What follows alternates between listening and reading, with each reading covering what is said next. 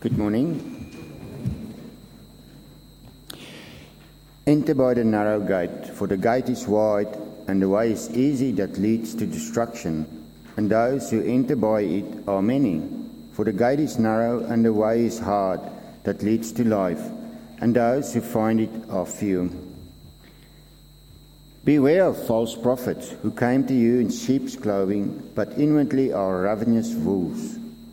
You will recognize them by their fruits. Are grapes gathered from thorn bushes, or figs from thorn bushes? So, every healthy tree bears good fruit, but the diseased tree bears bad fruit. A healthy tree cannot bear bad fruit, nor can a diseased tree bear good fruit. Every tree that does not bear good fruit is cut down and thrown into the fire. Thus you will recognize them by their fruits. Not everyone who says to me, Lord, Lord, will enter the kingdom of heaven, but the one who does the will of my Father who is in the heaven. On that day many will say to me, Lord, Lord, we did not prophesy in your name, and cast out demons in your name, and do many mighty works in your name. And then I will declare to them, I never knew you. Depart from me, you workers of lawlessness. Everyone then who hears these words of mine and does them will be like a wise man who built his house on the rock. And the rain fell, and the floods came, and the winds blew and beat on the house, but it did not fall, because it had been founded on the rock. And everyone who hears these words of mine and does not do them will be like a foolish man who built his house on the sand. And the rain fell, and the floods came, and the winds blew and beat against the house, and it fell, and great was the fall of it. And when Jesus finished these sayings, the crowds were astonished at his teaching, for he was teaching them as one who had authority, and not as their scribes. Thank you.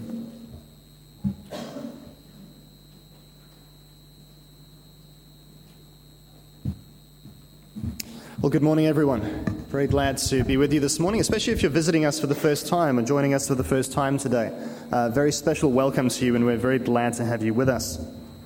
Please do keep a Bible open there at Matthew chapter 7. We'll be looking at that passage that Rainier read for us.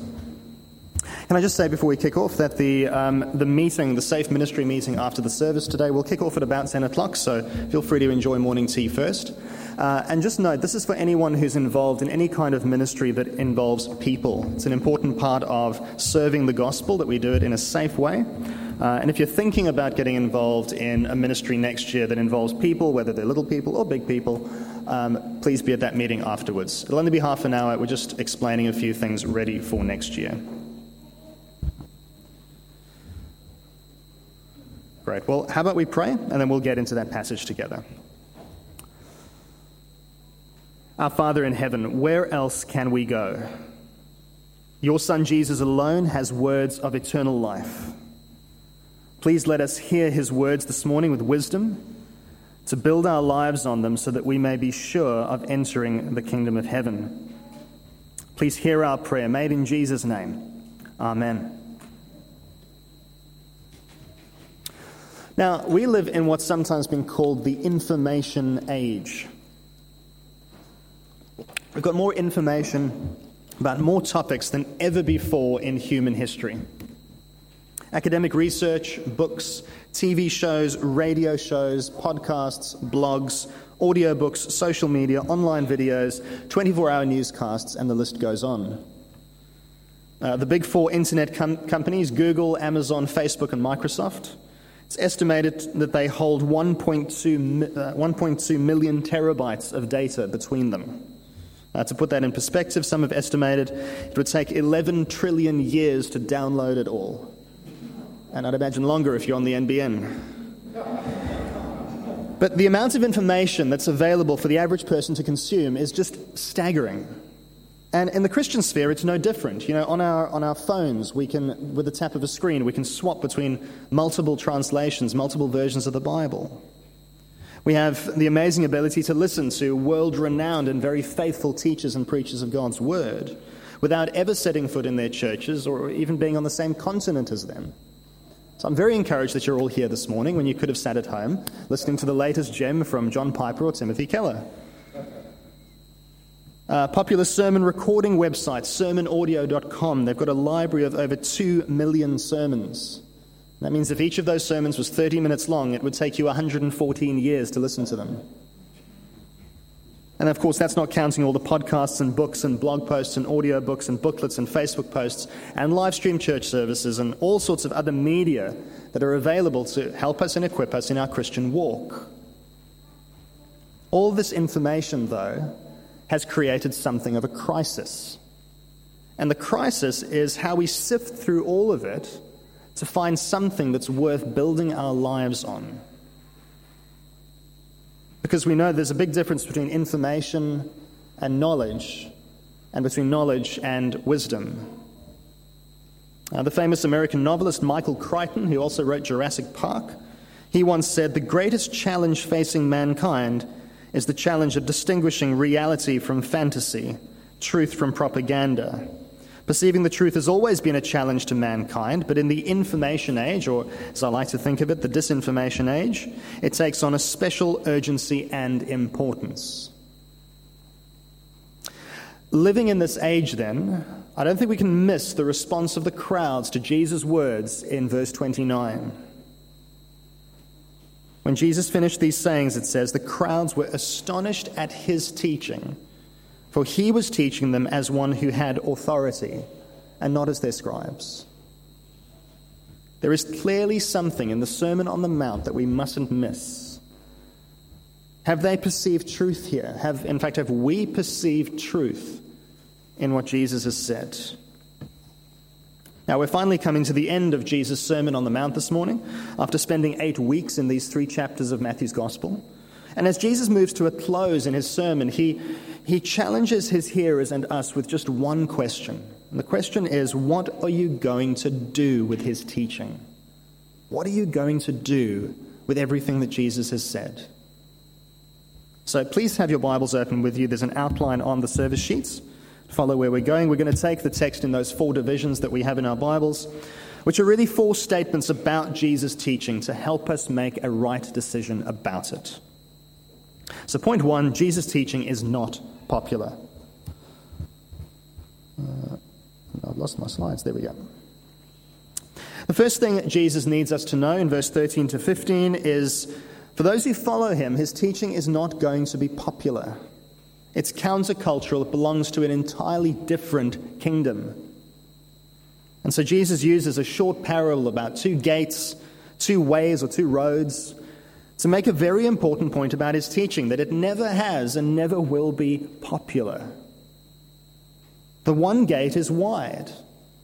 The way it leads is easy. Many enter it. It's popular, but it leads to destruction. The other gate is narrow. The way it leads is hard. Few people find it. It's not popular, but it leads to life. This was graphically illustrated in the news last week when the ABC interviewed some leaders from an Australian church that advocate and affirm worldly ideas about sexuality and gender rather than biblical ones. And one of those leaders interviewed said, "There's this weird narrative that you hear about people being discriminated against or persecuted for their faith in Australia, and that's baffling to me." Now, I'll let you know, I'm not interested in criticizing other people from the pulpit, but I think we've got to be honest here and say that if you're virtually indistinguishable from the world around you, that's hardly surprising. On the other hand, we've got to be careful about having some sort of persecution complex. I think we have a very privileged existence as Christians in Australia when you compare it to some other parts of the world. But remember that at the core of Jesus' sermon is this idea that his people belong to another kingdom. And if you adopt the standards and teaching of the kingdom of this world, and this kingdom recognizes you as one of its own, and the gate is wide and the way is easy, you've got to ask yourself some serious questions about which kingdom you belong to.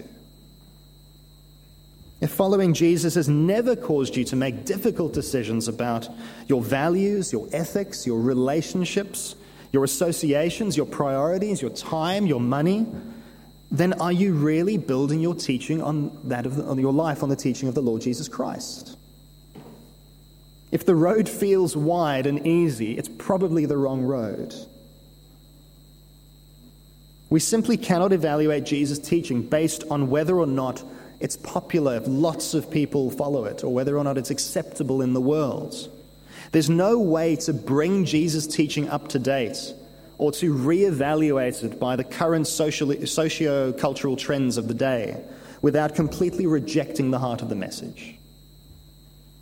Jesus' teaching is not popular, but it leads to life. It's a narrow and hard way, but it leads to life. So that's the first point. Jesus' teaching is not popular. Secondly, in verse 15 to 20, Jesus' teaching only bears good fruit. Jesus knows that we don't only need to discern between the way of the world and the way of his kingdom, we also need to discern between those who claim to teach the ways of the kingdom and those who actually do. So he says in verse 15, have a look there with me, beware of false prophets who come to you in sheep's clothing, but inwardly are ravenous wolves. Now, prophets in the Bible are rarely those who tell the future. More often, prophets are those who tell God's words to call God's people back to God himself in repentance and faith. So in a way, what I'm doing this morning is prophesying. But sadly, Jesus promises that there will be those who will present themselves as preachers and teachers of God's word, but who are actually wolves in sheep's clothing. In other words, they look like the real deal on the surface, but in reality, they are deadly and destructive to God's people. How can we recognize these false prophets? Well, verse 17, their ministry doesn't produce good fruits.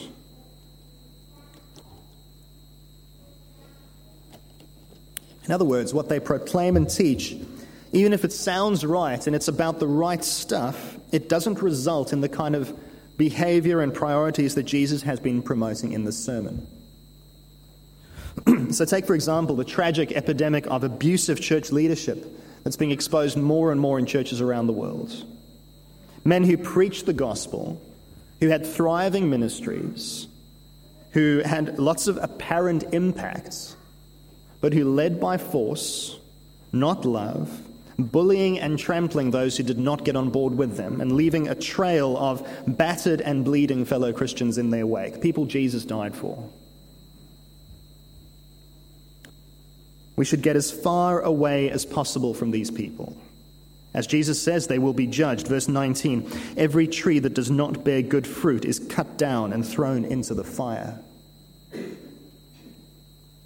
There's a story from after the Bible was written about the Apostle John, one of Jesus' apostles, who went to the bathhouse one day with his disciples.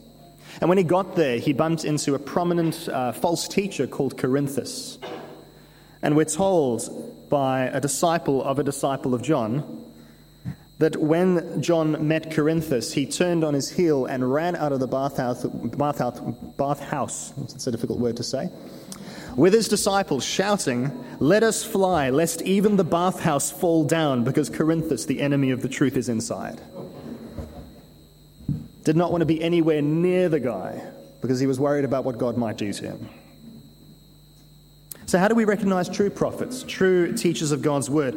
Well, their ministry will result in good fruit. A true prophet, a faithful proclaimer of God's word, will not be recognized by a large, slick ministry, a big staff team under him, a catalog of best-selling books, or millions of YouTube or podcast listens. A true prophet, a faithful proclaimer of God's word, will be recognized by being poor in spirit, by mourning over their sin, by meekness, by hungering and thirsting after righteousness, by mercy, by purity of heart, by being a peacemaker, by enduring persecution and encouraging others to do the same. Thus you will recognize them by their fruits. Verse 20. Now, I personally find this very humbling as a preacher and teacher of God's Word. And some of you might have been hurt by the bad fruit of false teachers. I want to recognize that. What good news, then, that following Jesus isn't just about following those through whom we receive his words. It was our third point this morning. The third thing that Jesus needs his disciples to know is that his teaching needs a relationship with the teacher. That's our third point today. Verse 21 to 23. Not everyone who says to me, Lord, Lord, will enter the kingdom of heaven, but the one who does the will of my Father who is in heaven. And I think there's a scary Bible verse, if ever there was one. Because I call Jesus Lord every time I pray. Does that mean I'm in danger of being turned away at the gate when I get to heaven? I want you to notice something else here before we actually answer that question. The way Jesus refers to himself in the sermon changes dramatically in these verses. Do you notice that? Suddenly, he's no longer the Jewish rabbi on the hillside proclaiming and preaching the kingdom of God. Now he is God's own son, standing at the gates of heaven, welcoming some and turning others away. Many claim that Jesus Christ is just another religious leader. So he's just like Muhammad or Buddha or Moses or Zoroaster or Confucius. But no, what Jesus says here puts him in a category entirely of his own. What we choose to do with Jesus then truly is a life or death decision, one which will impact our eternal existence. And Jesus says that it's not just those who say the right things who will enter the kingdom of heaven. You can call Jesus Lord. You can go to church. You can read your Bible. You can be part of a small group. You can serve in a ministry. You can be a pastor. You can know theological stuff. You can prophesy and cast out demons, as Jesus says, in his name, and still be denied access. Listen to how one Bible teacher describes the issue. What better Christian profession could be given? Here are people who call Jesus Lord with courtesy, orthodoxy, and enthusiasm, in private devotion and in public ministry. What can be wrong with all this? In itself, nothing. And yet everything is wrong because it is talk without truth, profession without reality. It will not save them on the day of judgment. Jesus says only one thing is going to get you in, and that's verse 21 is doing the will of my Father who's in heaven. What is the Father's will?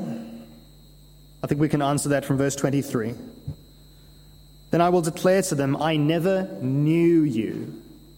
Depart from me, you workers of lawlessness. The Father's will that'll get us into heaven is that we know Jesus. Now, notice in this section, though, that there's a clear contrast between saying something and doing something. And I think somehow we've got to do knowing Jesus. And I want to suggest this is crucial to what Jesus is saying here and crucial to the entire sermon. As Bible-believing Christians, of course, we know that there is nothing we can do to earn our salvation. Jesus has paid it all. And yet here we're being told we kind of need to do knowing Jesus in order to get into heaven. What does it mean? Well, let me put it like this, and I think this fits into what Jesus is getting at in his Sermon on the Mount. Put it like this. By living out the righteousness that Jesus has achieved for us, we know the Lord Jesus and confirm our place in his kingdom. By living out the righteousness that Jesus has achieved for us, we know the Lord Jesus and confirm our place in his kingdom. In other words, living out that righteousness that Jesus bought for us at the cross, it doesn't earn our place in the kingdom. Jesus has done that. But it allows us to know Jesus more and confirm our place in his kingdom. So take, for example, Jesus' teaching on anger back in chapter 5. And imagine a man or woman who claims to be a Christian, goes to church, who reads their Bible, who does ministry, but continues to be an angry person with no interest in dealing with that part of their life, no interest in being the kind of person who wants to reconcile with those that they've wronged, who never says sorry. Can you truly say they're a member of Christ's kingdom? Well, you can't say they aren't, but you can't say they are either. their place in the kingdom is actually in doubt. But imagine instead a person who works hard at their anger, who learns to absorb hurt and injustice, who learns to swallow their pride, learns to humbly go and seek forgiveness for those they've wronged. They remind themselves of the greater injustice and greater hurt that Jesus suffered for their sake, greater than they will ever suffer. They learn something of what Jesus went through for them at the cross. They remind themselves that they've been forgiven everything by Jesus, so they're eager to go and ask others to forgive them. So they know they've got nothing to lose and they fear nothing because they loved and accepted by Jesus forever. And they lean into Jesus' righteousness moment by moment to strengthen them against anger and to help them be a peacemaker. Would you say that they're a Christian? I think so, as far as we can tell anyway. But you see how living Jesus' way enables this person to know Jesus. We want to know Jesus more, don't we?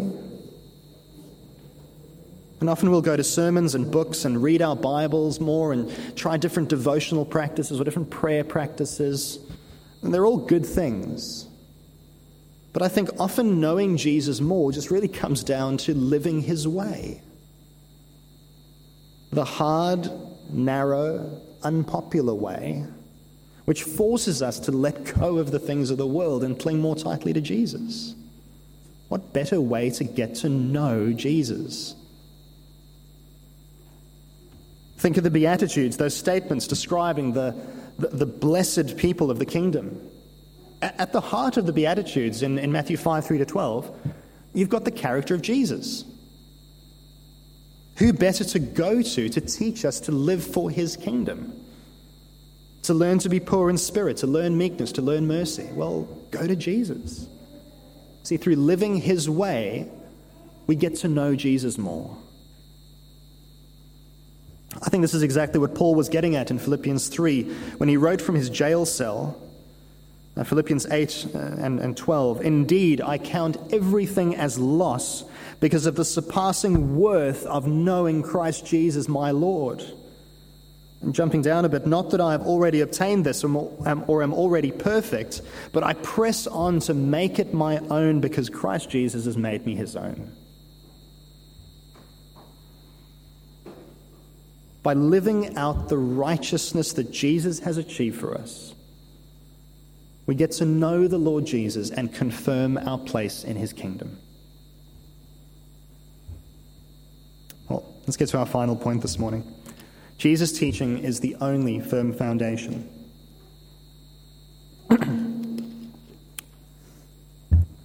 And this parable in verse 24 to 28, it really sums up everything we've been hearing from Jesus today and all the way through the sermon. It's a well-known Sunday school story. Some of us might remember the song that goes with it. But yes, imagine two owner-builders, and they're free from construction delays and labor shortages and all sorts of other building industry difficulties, and they're finally getting to work building their dream homes on the land they've selected.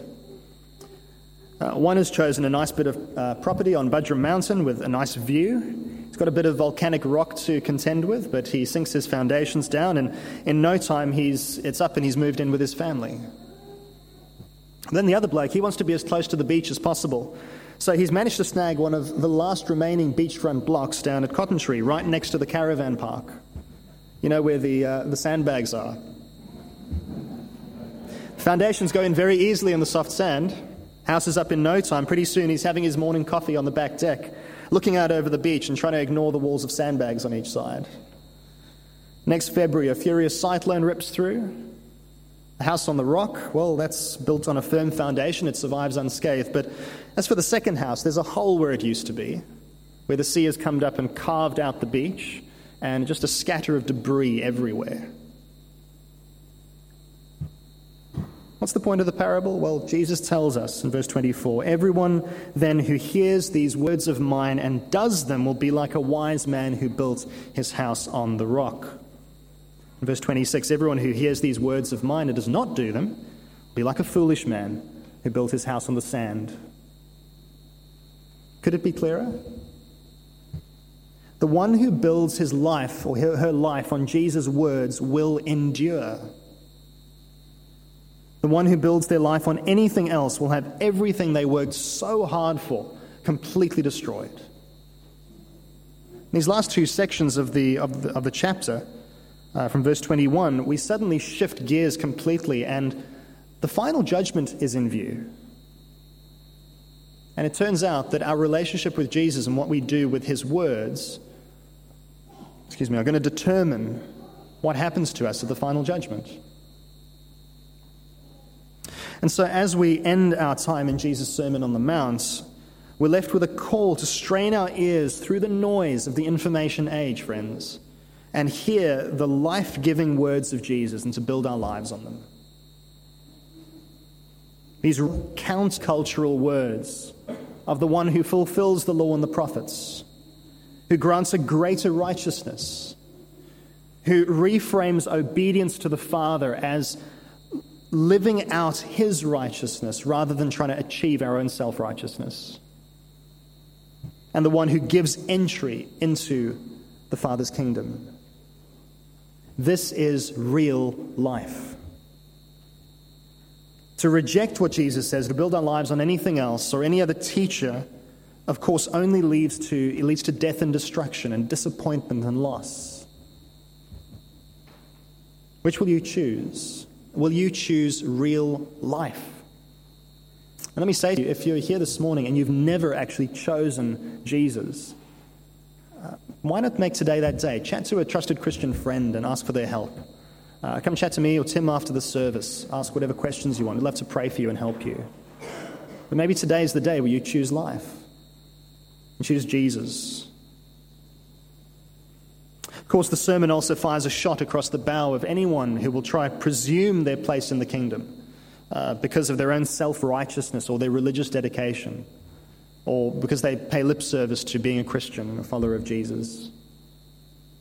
If that's you, well, there's still time to do business with God and to sort that out. And let me suggest that maybe Jesus' prayer in chapter 6 of the sermon is a great place to start. You know, the one thing we cannot be after hearing the words of Jesus on the Mount, the sermon, we cannot be the same. So will you hear Jesus' call to live real life?